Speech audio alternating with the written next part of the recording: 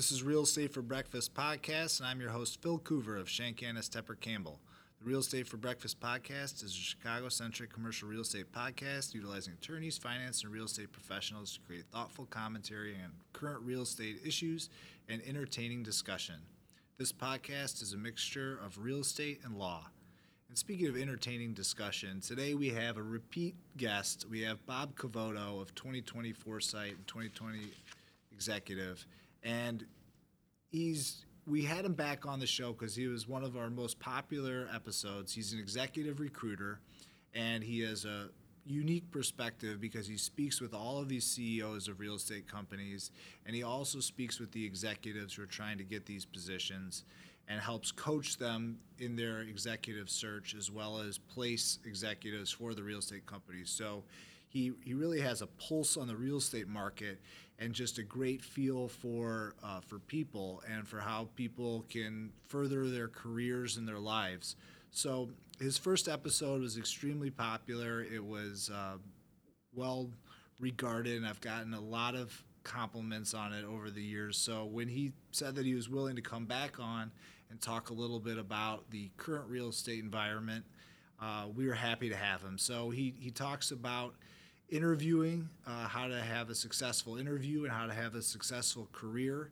And I realized that these topics are applicable to everyone, because even if you're not interviewing for a current real estate position, his themes and his advice is applicable to sales pitches if you're trying to get business from a third party, if you're trying to get promoted within your own company, if you're trying to do all sorts of things. As we say in the podcast, everyone is interviewing for something. So sit back, relax, enjoy this podcast. It's a blast. It goes for about 50 minutes, but it's nonstop fire from Mr. Cavoto, and I think you'll enjoy it. Thanks.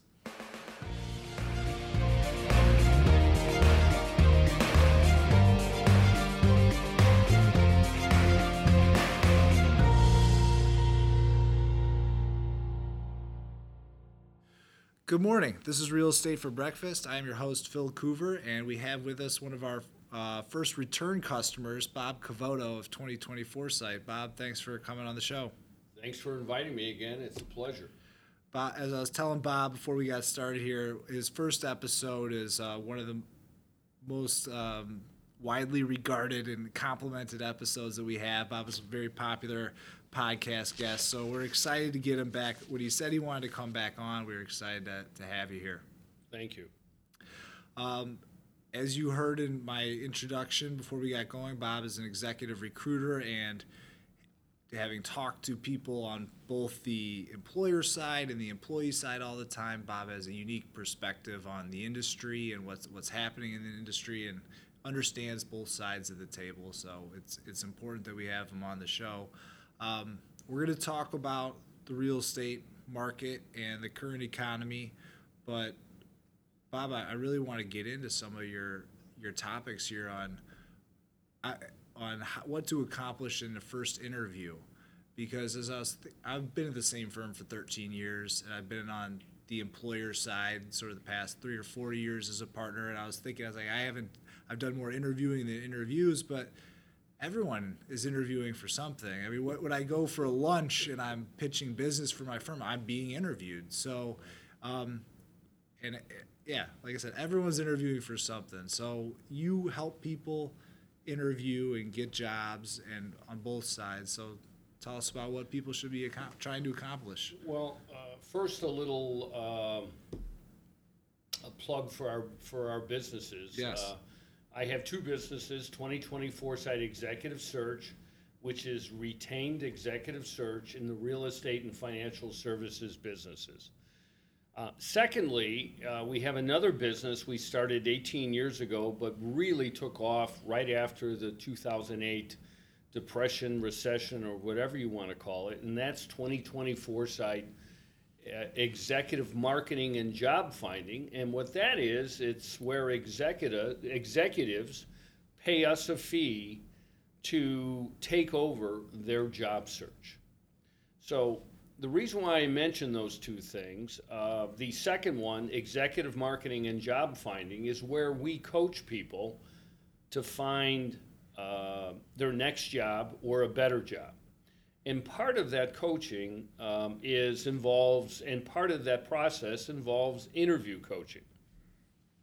And it's amazing to me how top executives who find themselves unemployed can't interview well.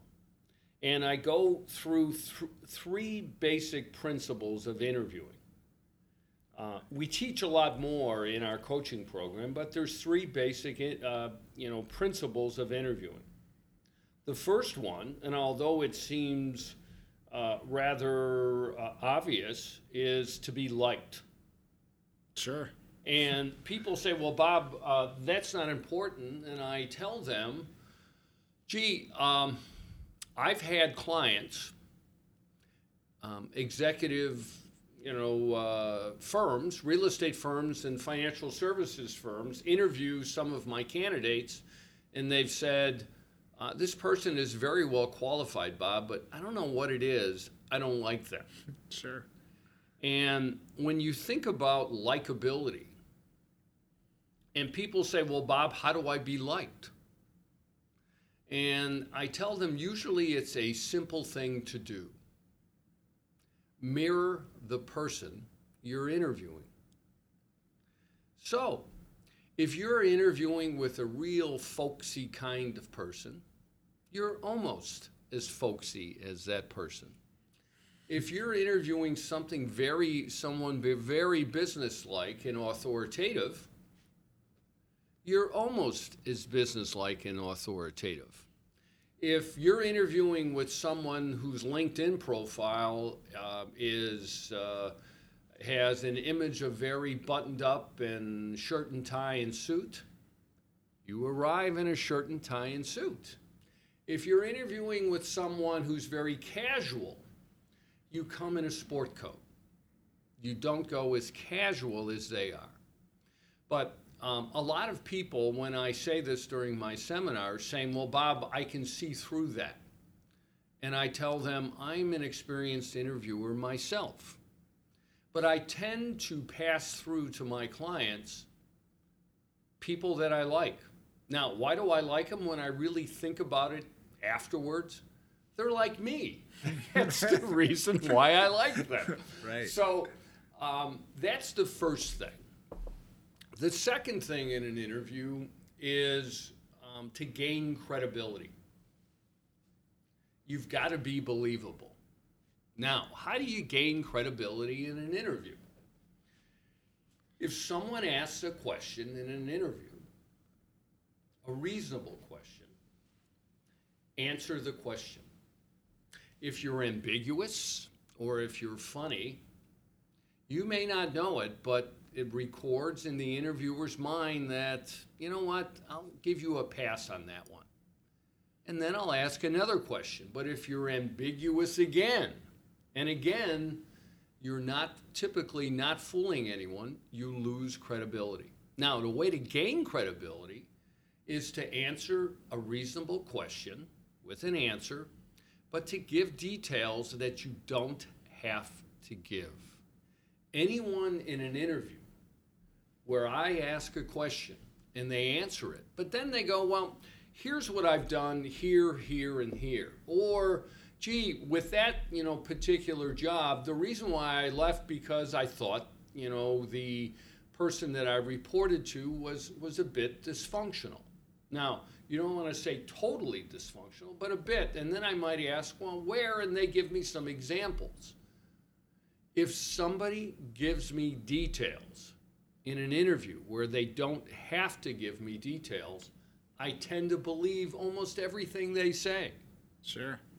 And then the third thing, and it's funny, the third most important thing is competence. Because in the end, I'm going to say, interviews, even with the most experienced interviewers, are fake and phony environments. Now, I'd have HR people all over the world saying, gee, you're wrong. And I would say it's an atmosphere where someone who is trying to determine within an hour whether you're going to be a good long-term employee for that company. And it simply can't be done in an hour. It's also, if you start off with an HR person or a screener for the CEO, if you ask the person who is screening you before you get to the second or third round, if you ask that person who's the interviewer, explain this job to me that you're interviewing Bob for. Over half of them couldn't explain the job. So, and they're trying to screen you for the next couple of rounds. So, and when I give this advice, people tell me, well, Bob, I'm not being me, I'm not being genuine. And I tell them, I don't want you to be fake and phony, but interviews are fake and phony. But I want you to get past the first or second round, and there's certain rules. Follow my rules. And by the third or fourth round, they get to know you a little bit more as a person. Then you can be more genuine. Sure. So the reason why I have a job is because the interviewing process and the evaluation process is flawed. Why is it flawed? Because there are humans involved. That's why. So to recap, it's likability, it's credibility, and it's competence. That's it in an interview. That's great, Bob. I have several follow-up questions. I love the three principles here. One thing that I was saying about be liked. I love that you would say if someone is folksy or if someone is buttoned up business person, be almost as much. You didn't say be that. Mirror it exactly. You said almost as much. And that was you have to be somewhat genuine in your mirroring. Right. Yeah. Well, because that was leading to my next point is you often hear people just be yourself. But if you're trying to mirror someone, are you being yourself? No. Well, that's what I find so, and it kind of, I'm going to jump ahead a little bit, but it kind of goes, what I have trouble with on a sales pitch is if somebody were to say, Phil, give me your pitch on Shankannis Tepper Campbell, I can launch into a 15-minute thing about why I think that we're the best. What I have trouble with, or why I think we do a great job, we'd work well with you, and I could explain that. But what I have trouble with is if I'm out to lunch with someone is that's not a normal human interaction to launch into a 15-minute soliloquy about why you think you're so great. And so I just don't do it because I'm a kid from DeKalb and I'm a modest kid and I don't want to launch into a 15-minute speech about how great I am or we are. So the issue I always have is how do I get past, because a normal human being, you would listen to someone, you would talk about sports or the weather or how their family's doing, is how do you be liked but also get points across that you want to get across in order to explain why you should be hired? Or is it more important just to be liked? Well, as I rank in the important things to accomplish in an interview, number one is I like this person.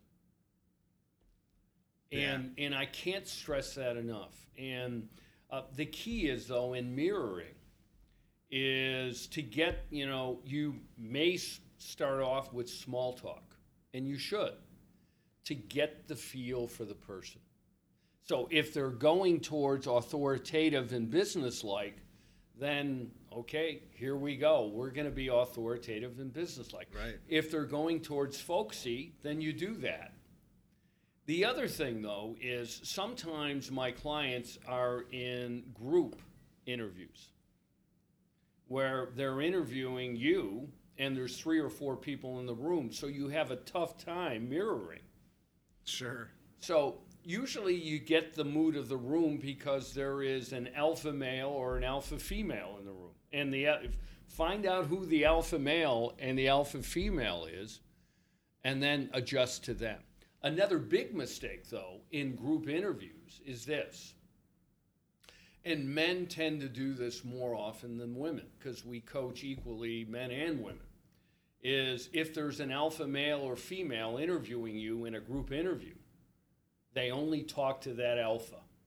They don't acknowledge anybody else. So in a group interview, the way we coach is someone asks a question of the 4. You start off the answer staring at them. You go on with your answer, staring at everyone else, and then when you finish, you come back to them. In a group setting, body language is the fourth major thing, which is a lot of people forget about the other people in the room. Then when they caucus afterwards is two of those other people who aren't alphas say, I didn't like this guy. Well, why? They never talked to me. I mean, they ignored me. And that happens quite a bit. Yeah, I'm sure that it does. I probably got you off track here. I'm sorry. The thing about interviewing Bob is most times I'm active listening, but when you start talking, I just start taking notes. I just start writing down. Like I've got a list of I've I done looked this at before. why am I taking notes? I'm recording this. I can come right back to it. But what would you say for? I have a couple of tricks for body language that I always pay attention to. Is I have a tendency to fold my arms, and I know that is. That's just comfortable for me, but when I'm in a business setting, I have to force myself not to do it because it's standoffish. But what other types of body language items do you coach your people? Well, I talk about when I have some clients in coaching that I could play their interview tapes, coaching tapes, at night, and I'd fall asleep. It would help me get to sleep at night. They're that bad. The modulation of your voice to go up and then come down, and you match cadence with the person. That's the other way you mirror. So if someone speaks really fast, you speak almost as fast. If someone speaks really slow, you're not as slow as them. So a lot of it is voice modulation. You come down, you come up, you show energy, you get up off your chair. You might be sitting back, then you sit up straight, then you lean in, and various movements. But all of this must be not forced. It's got to be part of your natural demeanor. And with half of my clients, it's got to be learned. Because we might have a CEO who's never had to, act for an interview. And they are who they are, and I tell them, you're going to get killed in this interview with the board. We've got to liven it up here. So, anyway, I hope I answered your question. No, it's good. I want your other thoughts on something. Something that I always have in my mind is I once read a book. It's called The Charisma Myth. That was sent to me, and I'm going to butcher this story, but it's a story of there was an English princess, and she was interviewing for suitors. And so she met with a couple princes from around the land, and she met with the first prince, and they went out on a date. And then when she came back home, her maid or something asked her how it went, and she said, he was the most intelligent person I've ever met. He had all the wealth in the land, and he was extremely smart and dashing and handsome. And then she went out with the next prince, and she came home, and the maid said, how did the date go? And she said, he made me feel like I was the most intelligent person in all the land. And so obviously she selected the second person. And so that's sort of a position that I've always taken as a good thing to do, is to try to make the other person feel good about themselves and spend less time worrying about how great you are and whether you're getting across your points. But I feel like on an interview or a sales pitch, I always feel pressure to try to get across my points. And this goes back to the same question of likability versus competence. But how did you feel about those topics? Well, I think part of charisma is, and I tell people in interviews, it's not about, if you do it in an interview, you're interviewing for a job. It's not about you, it's about the job. So the way to get charisma, I think, in a relationship is it's not about you, it's about the job or the other person. To ask questions about whether their business life, their personal life, and that immediately, and then define in an interview, don't force it, commonality of experiences, whether it be in business or your personal lives. But it can't be forced. Now, if someone is authoritative and business-like, you can find commonality in business experiences, but not personal. If someone is folksy, you can find commonality in both, and where it's not forced, talk about it. That's good. That's really good advice. So I'm going to switch topics a little bit, but if you want to know how to interview better and work on that aspect, as Bob mentioned, they help people with that. So contact Bob. It usually takes about, it's 2 or 3 sessions a week, face-to-face, over the phone, and FaceTime or Skype. And at the end of a month, someone is good. However, I find 2 weeks after that, they slip into their old habits, and then we have a refresher course. So anyway. Sure. But it is interesting that people that are executives and have succeeded so far, everyone needs help preparing for these things. 'Cause some of these skills, as we mentioned, are not natural skills, and they're not something that you normally work on in your everyday business life. So the other topic that we wanted to discuss is, how do we have a successful career? So once you get that job, or as you're working through various jobs, what is your opinion about how to have a successful career? Well, I'm going to talk about what I think is the prototype of a successful career. And a lot of things I say, half the people out there, or 80% of them, will disagree with. It's just like I said in our last session, is 80% of corporate America is dysfunctional, and probably 80% of the people out there disagree. But a career progression, I think, when you graduate from college, should go like this. If you should be so lucky, you should try to work for a good institutional quality company that has great organization, great documentation, great management ability, and great leadership. Now, that can be found in dysfunctional ways in our largest corporations in the world and in America, and it can be found in a small to medium-sized company. Now, where I learned to be analytical, organized, and work ethic was I started out with Arthur Andersen. And, coming out of Illinois, which is at that time, and still is, the top accounting school in the nation, I thought I knew everything. And it took me 2 years at Arthur Andersen to figure out Illinois gave me a great education, but it was only beginner's knowledge. And that's the other myth about our MBA kind of environment we're in. You've got to go get an MBA. And when I have search clients saying, well, Bob, we need an MBA for this position, and I tell them, but you're only getting beginner's knowledge.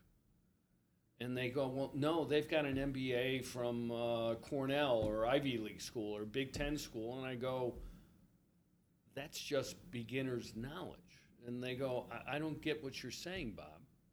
What I'm saying is this: good institutional quality experience for the first 5 to 10 to 15 years out of college trumps, I hate to use that word Trump, but yeah, I hate that word Trump. Different meeting now. I'm getting political. I'll stop there.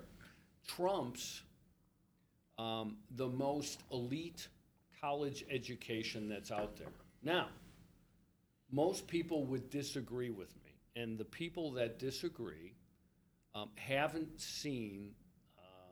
placed over 700 executives in 20 years, and haven't gotten 600 executives jobs in those 20 years. So I view good institutional quality experience for the first at least 5, if not 10, if not 15 years of vital importance. if someone goes to college or doesn't go to college, but they work for a small mom and pop shop, that might be fine. But they're not learning the processes, the procedures, the management, the organization, and the leadership that they see in other companies. Plain and simple.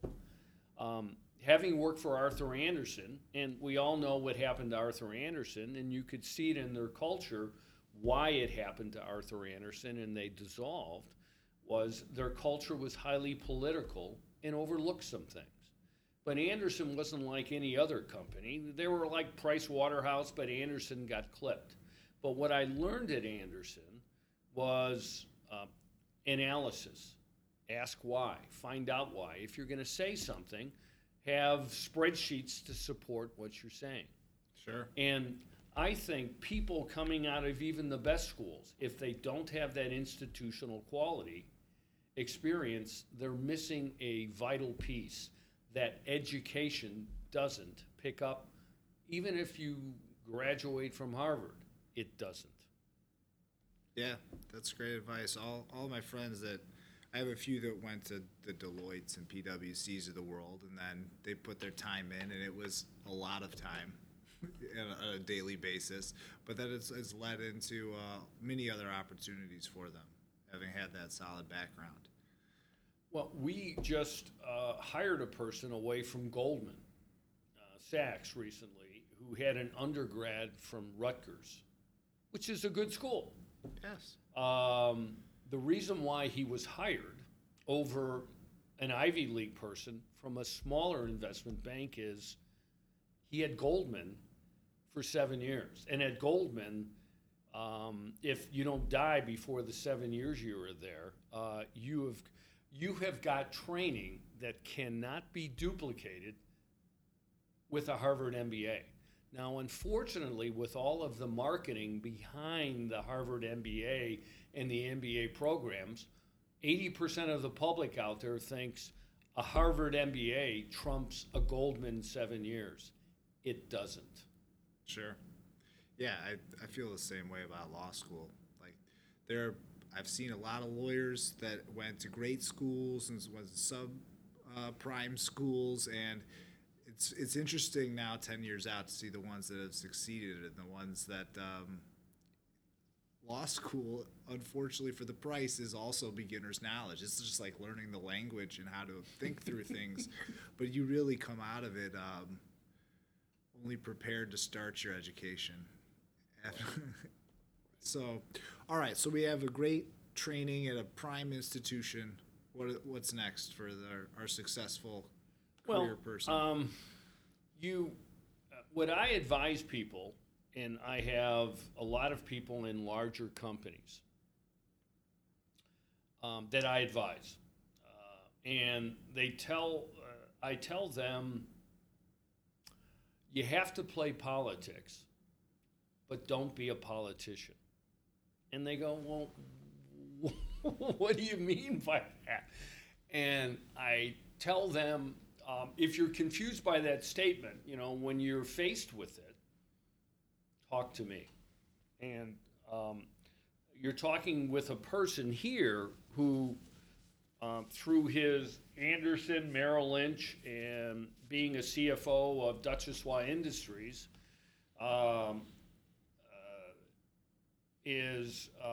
I wasn't a good politician, and that's the reason why I have my own company. There are people in organizations that they've gotten their positions through sheer politics. It's amazing, but they have. And there are people who are truly great performers that if they say they're not politicians, I say, and many of them are my clients, I tell them there comes a time from time to time where you've got to be a politician and you have to either ignore something that might be a minor issue, whether it be with another executive, or you might have to placate someone and say something's wonderful when it's really not, to get ahead in your career. However, never compromise your material principles in your business life. We place people at companies where 6 months later or a year later, mostly CFOs, that call me up and say, Bob, they're doing this, this, and that. And I tell them, basically, they're jaywalking. I wouldn't turn them in for jaywalking. It's not cool. It's not major. Go home, have a glass of wine, and talk to me in a week, and it won't be a big issue. And I have some people who tell me about issues, and I tell them, well, do you think the CEO is going to fix that issue? No. And I tell them, well, in the next 3 or 4 months, we've got to find you another job. So what I mean by politics is, and I coach people during this, is in interviews. They go, well, Bob, I want to tell them I'm honest, I'm trustworthy, and I'm filled with integrity. And I said, if you dwell on that, they won't hire you. And they go, why won't they hire me? And I go, I wouldn't hire you if you told me that. Well, why not? I don't want someone who works for me who's going to turn me in for jaywalking. Because, jaywalking, is, you could get a ticket for that. And in California, I've seen people get tickets for jaywalking. If you're going to turn me in for jaywalking, I don't want to employ you. So you want to say you're honest and trustworthy and all those things, but don't emphasize it too much because someone might think, this person is so tight, they'll never do well here. Sure. So, no, that's great. I wrote it down. Play politics, but don't be a politician. It's great. I also love how you build credibility, and so you weaved in your background and your prior positions as working at Arthur Andersen and being the CFO of the company in a very casual sentence. That was a great example of how you establish that credibility without saying, look at what I've done. I'm CFO of this company. I've done this. You build it like that. And that's also what we coach for being a lawyer is you have to have a grasp of the facts. And so if you're explaining to a judge something and you can hit those dates and the amounts precisely to the dollar, you're not rounding up, it builds credibility by having a firm grasp of those facts. Just to kind of go back to that other point. But all right, so we have to play politics, but don't be a politician. I think I know what that means. Just out of curiosity, what is you said a minor thing is jaywalking, but there are some things that people come to you and you say, well, we got to get you a new job. What's an example of that? Well, I had one recently. What's the name? No. Well, they're doing a major project, and there's a construction loan. And I'm going to get a little bit technical. There are construction loan draw statements, so that every month or every 2 months, they got to draw money from that construction loan, but they have to support it by what has been spent on the building. And if part of those expenses are fake companies that the developer has set up to draw extra cash out of that construction loan, that's loan fraud. Now, if it's $5,000, so what? If it accumulates to greater than $5 million, that's criminal fraud. Right. Get out of there. Yeah. So now a lot of people would say that just doesn't happen. Well,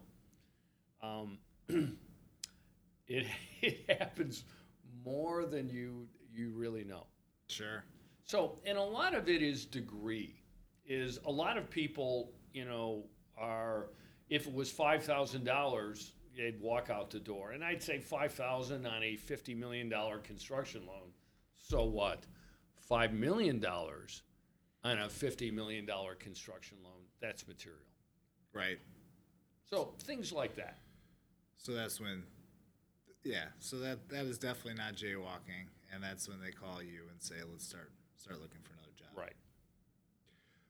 So aside from the firm background in corporate America, having a good company with good management, play politics, do you have any other advice for building a successful career? Well, I think doing the right thing and treating people fairly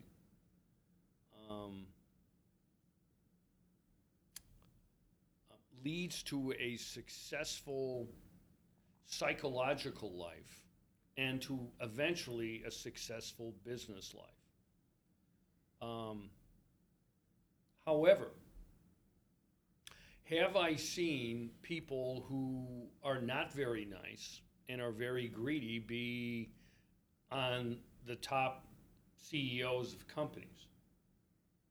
Quite a bit. And the reason why I mentioned psychological, we have over 400 search clients worldwide, and I meet a lot of CEOs, and well over half of them are at the top of the mountain, income and wealth-wise, but they're not happy. Yes, I've seen that. And they're miserable people.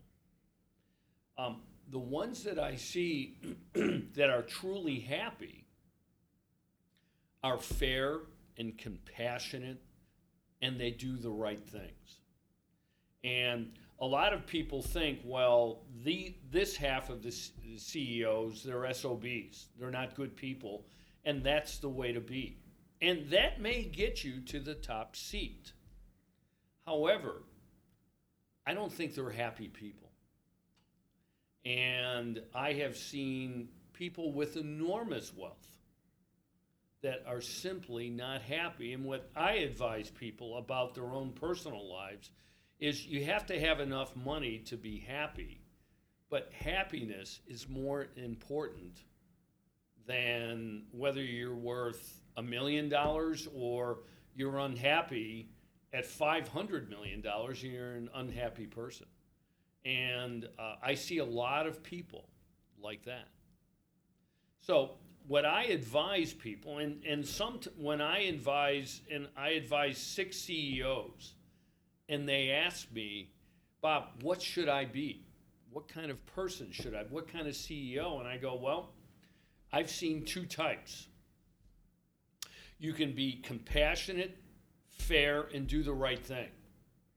And half the time, people will screw you over because of it. And when that happens, never change who you are and you'll be successful. Other people say, I care about the bottom line, I don't care about people, and I don't care what it takes to get there. And I tell them, well, there's a way to manage that way. I personally think you're going to be unhappy at the end. So having enough money in your life and doing the right thing leads to happiness. A lot of people look at different models where the CEO is just not a good person. 95% of those people are simply not happy people in their entire life. So, I think that's great advice. Yeah, you remind me of. I like that you give that advice, and you're not just trying to help accomplish whatever the specific objective is at hand. I have this very flamboyant Puerto Rican accountant, and every year my wife and I meet with Nelson to do our taxes, and he always gives us like 3 life lessons, and so we always joke that we go to Nelson for our taxes and for our 3 life lessons. And you kind of reminded me of that. But you walk out and you're like, he's right. Like, those are very good lessons. But I'm glad that you counsel people that way. There's one other thing I want to say is when people talk about trustworthy and lying and doing the right thing, one of the things I've learned in our evaluations of people, we have used a psychologist out of Cincinnati for like 19 years. And we give aptitude tests, and we give, personality tests. And then part of that test involves how much you lie. And when we first started using this psychologist, I asked him, well, why do you gauge how much someone lies? And he said, Bob, everybody on this planet lies. Very few admit it, but everyone lies. And I said, well, how do you test for trustworthiness? And he said, Bob, people can lie but be trustworthy. And on our test, we test for how much they lie and what they lie about. And if they're off the charts, don't hire them. But if they're kind of a medium to low liar, hire them. So when I listen to people and they talk about integrity and trustworthiness and stuff like, or lying, I usually discard all of that because everyone on this planet hopefully only lies about little things. The people that can get you in trouble are the people who lie about big things. So, Sure. Last word of advice. Yeah, actually, I listened to an interview once with an author who was a psychologist. It was about, it was called something to the effect of the business of lying. It is that everyone lies 10, 15 times a day. How you doing today? I'm good. Well, you're not good, but you just lied. I remember when my wife and I were getting married, every venue consultant, every person we met, there was this, would start their sentence with, let me be honest with you, comma, and then say what they're going to say, or I'm not going to lie to you, comma. Whatever somebody says, I'm not going to lie to you, or let me be honest, comma, and then say, immediately in my head, I'm thinking this is a lie. Yeah. If you just said you're not going to lie, it either means that this is the only truthful thing you're going to say today, right, or this is the lie. So I want to talk to you about the current economy and this current situation, because you are out there, you are talking with the CEOs of all these different real estate companies, you are talking with the real estate executives, and we talked to you last year a little bit about this, but how do you think the real estate market is doing, and how is the job search out there for people? Well, I'm going to talk about the overall economy, and then I'm going to focus down to real estate. The overall economy, previous to our recent tax changes, was running well. And I describe it as a nice little fire in a fireplace.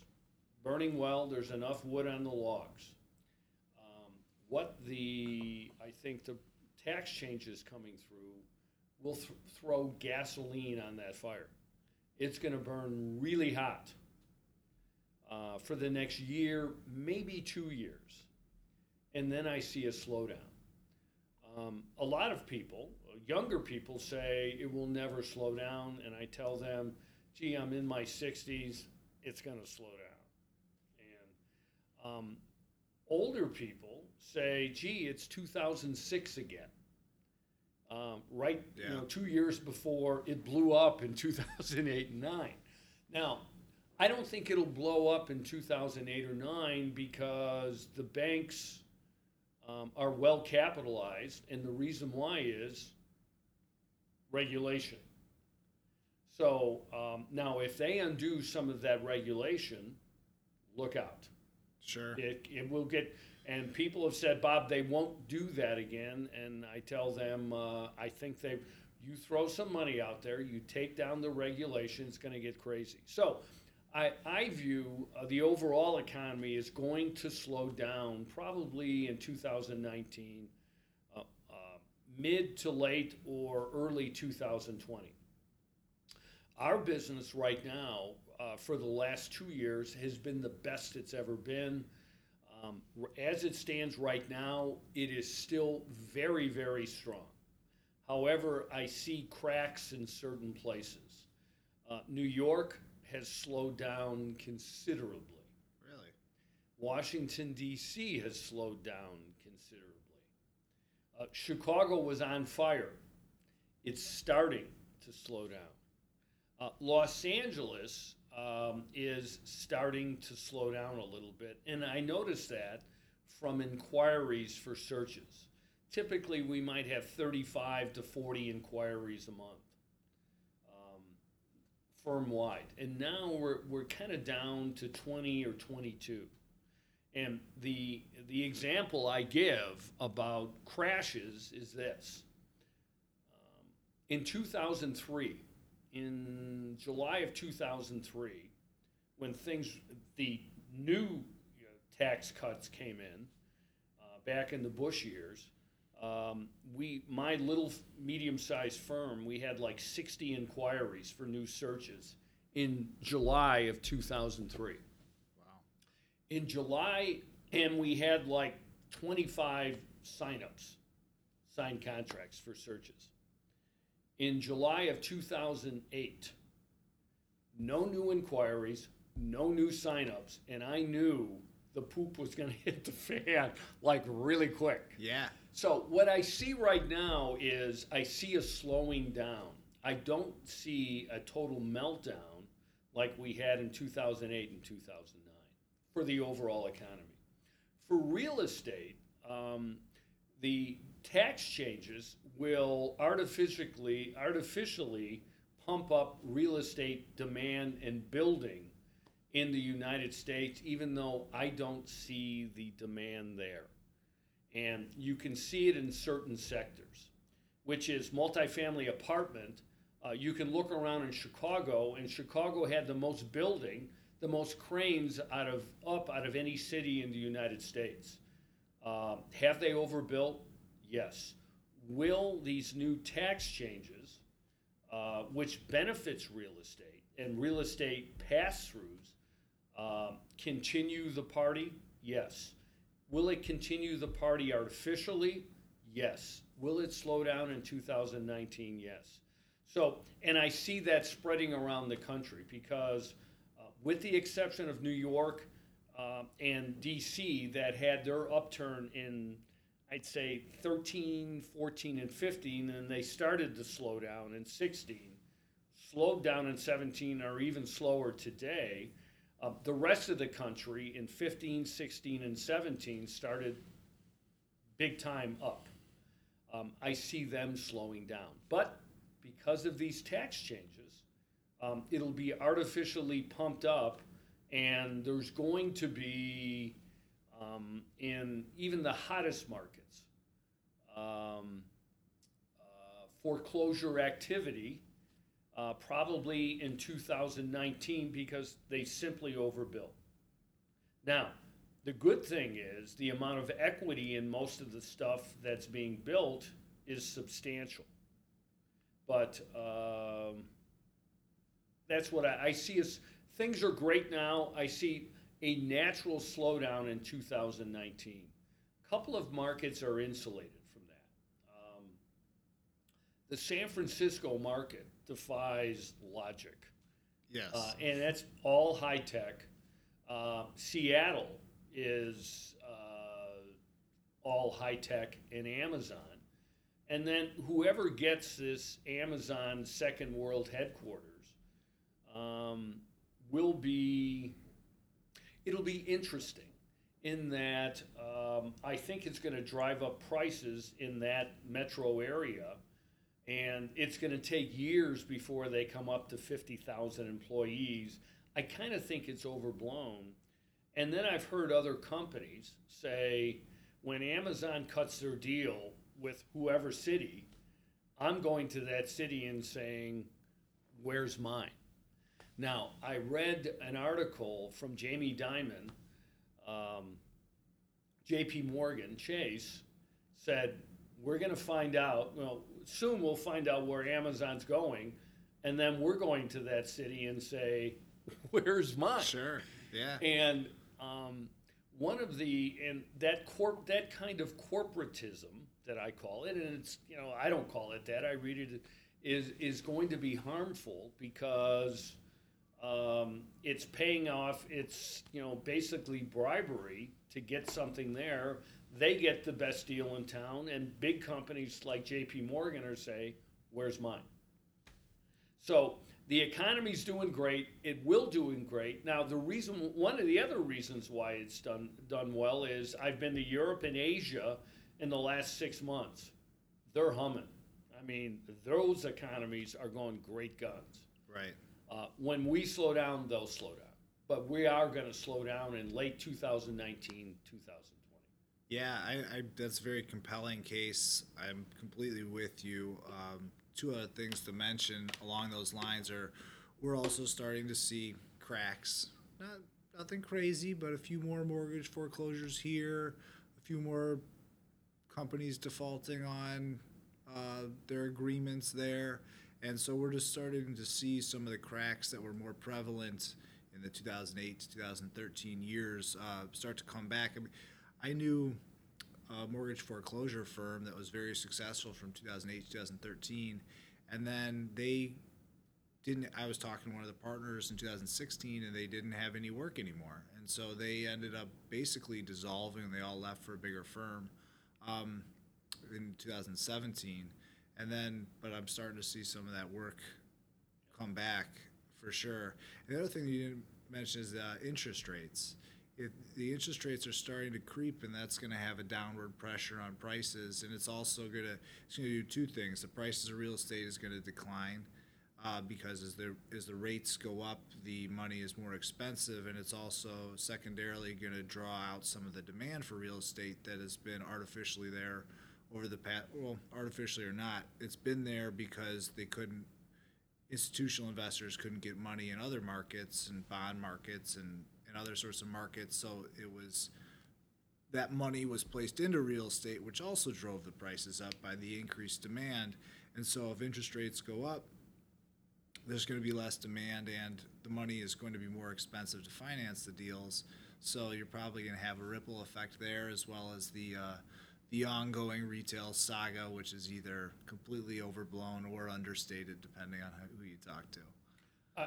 I have retail real estate clients, and I think it's overblown, although, rents are coming down in retail. But prime retail is still okay. Yes. But has retail been significantly overbuilt in the United States? Oh my gosh. I mean, everywhere we might as well make the United States one big strip mall or one big, retail center, because everywhere you go, you see retail everywhere.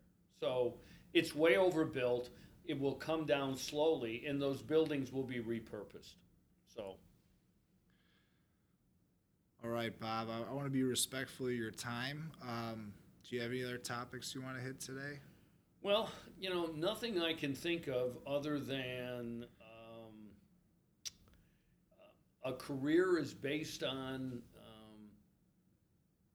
the things I mentioned previously, but I advise all of my clients, you'll be a happy person if you're fair, decent, relatively honest, take good care of people, be compassionate, and really work extremely hard.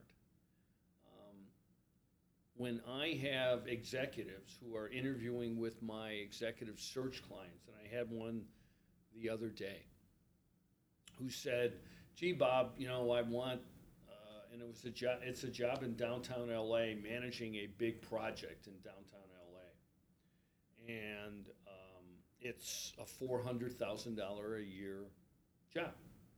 Base salary, big job. Yes. And discussing the job with this person, I said, this is going to be a minimum of a 50-hour week, but probably around a 60-hour week. And their response was, well, maybe for the first 3 months, but I'm so smart and I'm so efficient that I'll only have to work 35 or 40. And my response was, no.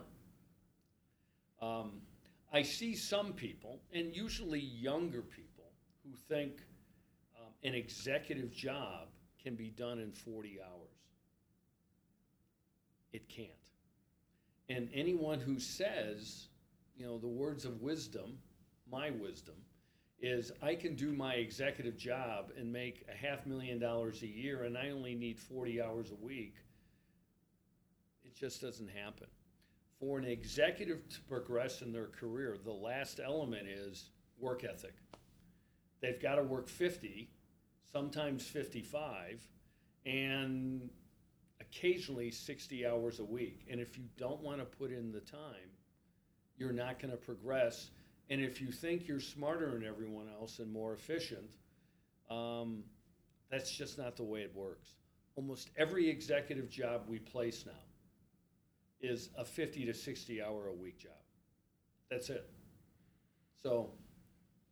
Yeah, no, that makes sense to me. I think also just with technology these days, especially in an executive role, I know in a legal role, your availability is almost nonstop.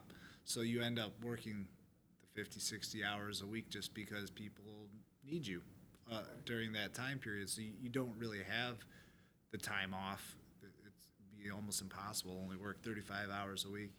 But along those lines, I once had a partner at a big firm, and I'll give him credit. His name's Glenn Amundsen of Smith & Munson, who told me, this was probably like 7-8 years ago, but what he was giving me advice over a cocktail, and he said, Phil, the only thing that you can do is work harder than everyone else. There's always going to be someone with a better education.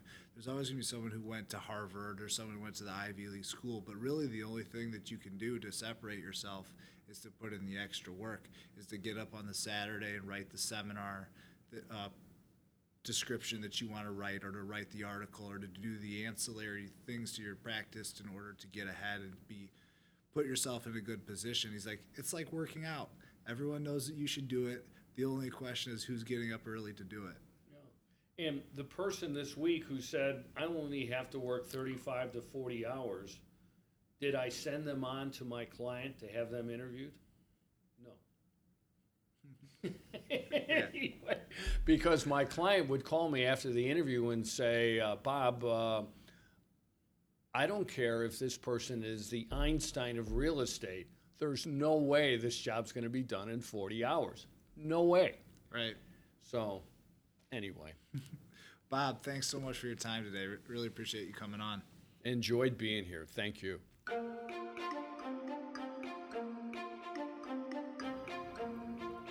Nothing contained in this podcast shall constitute financial, investment, legal, and/or professional advice. No professional relationship of any kind is created between you and the podcast host or guests. You are urged to speak with your financial, investment, or legal advisors before making any investment or legal decisions. Furthermore, the opinions expressed in this podcast are not necessarily the opinions of the SATC Solutions Center, Shank-Annis Tepper Campbell, or any of its employees. This podcast is created by the host and guests' individual capacity.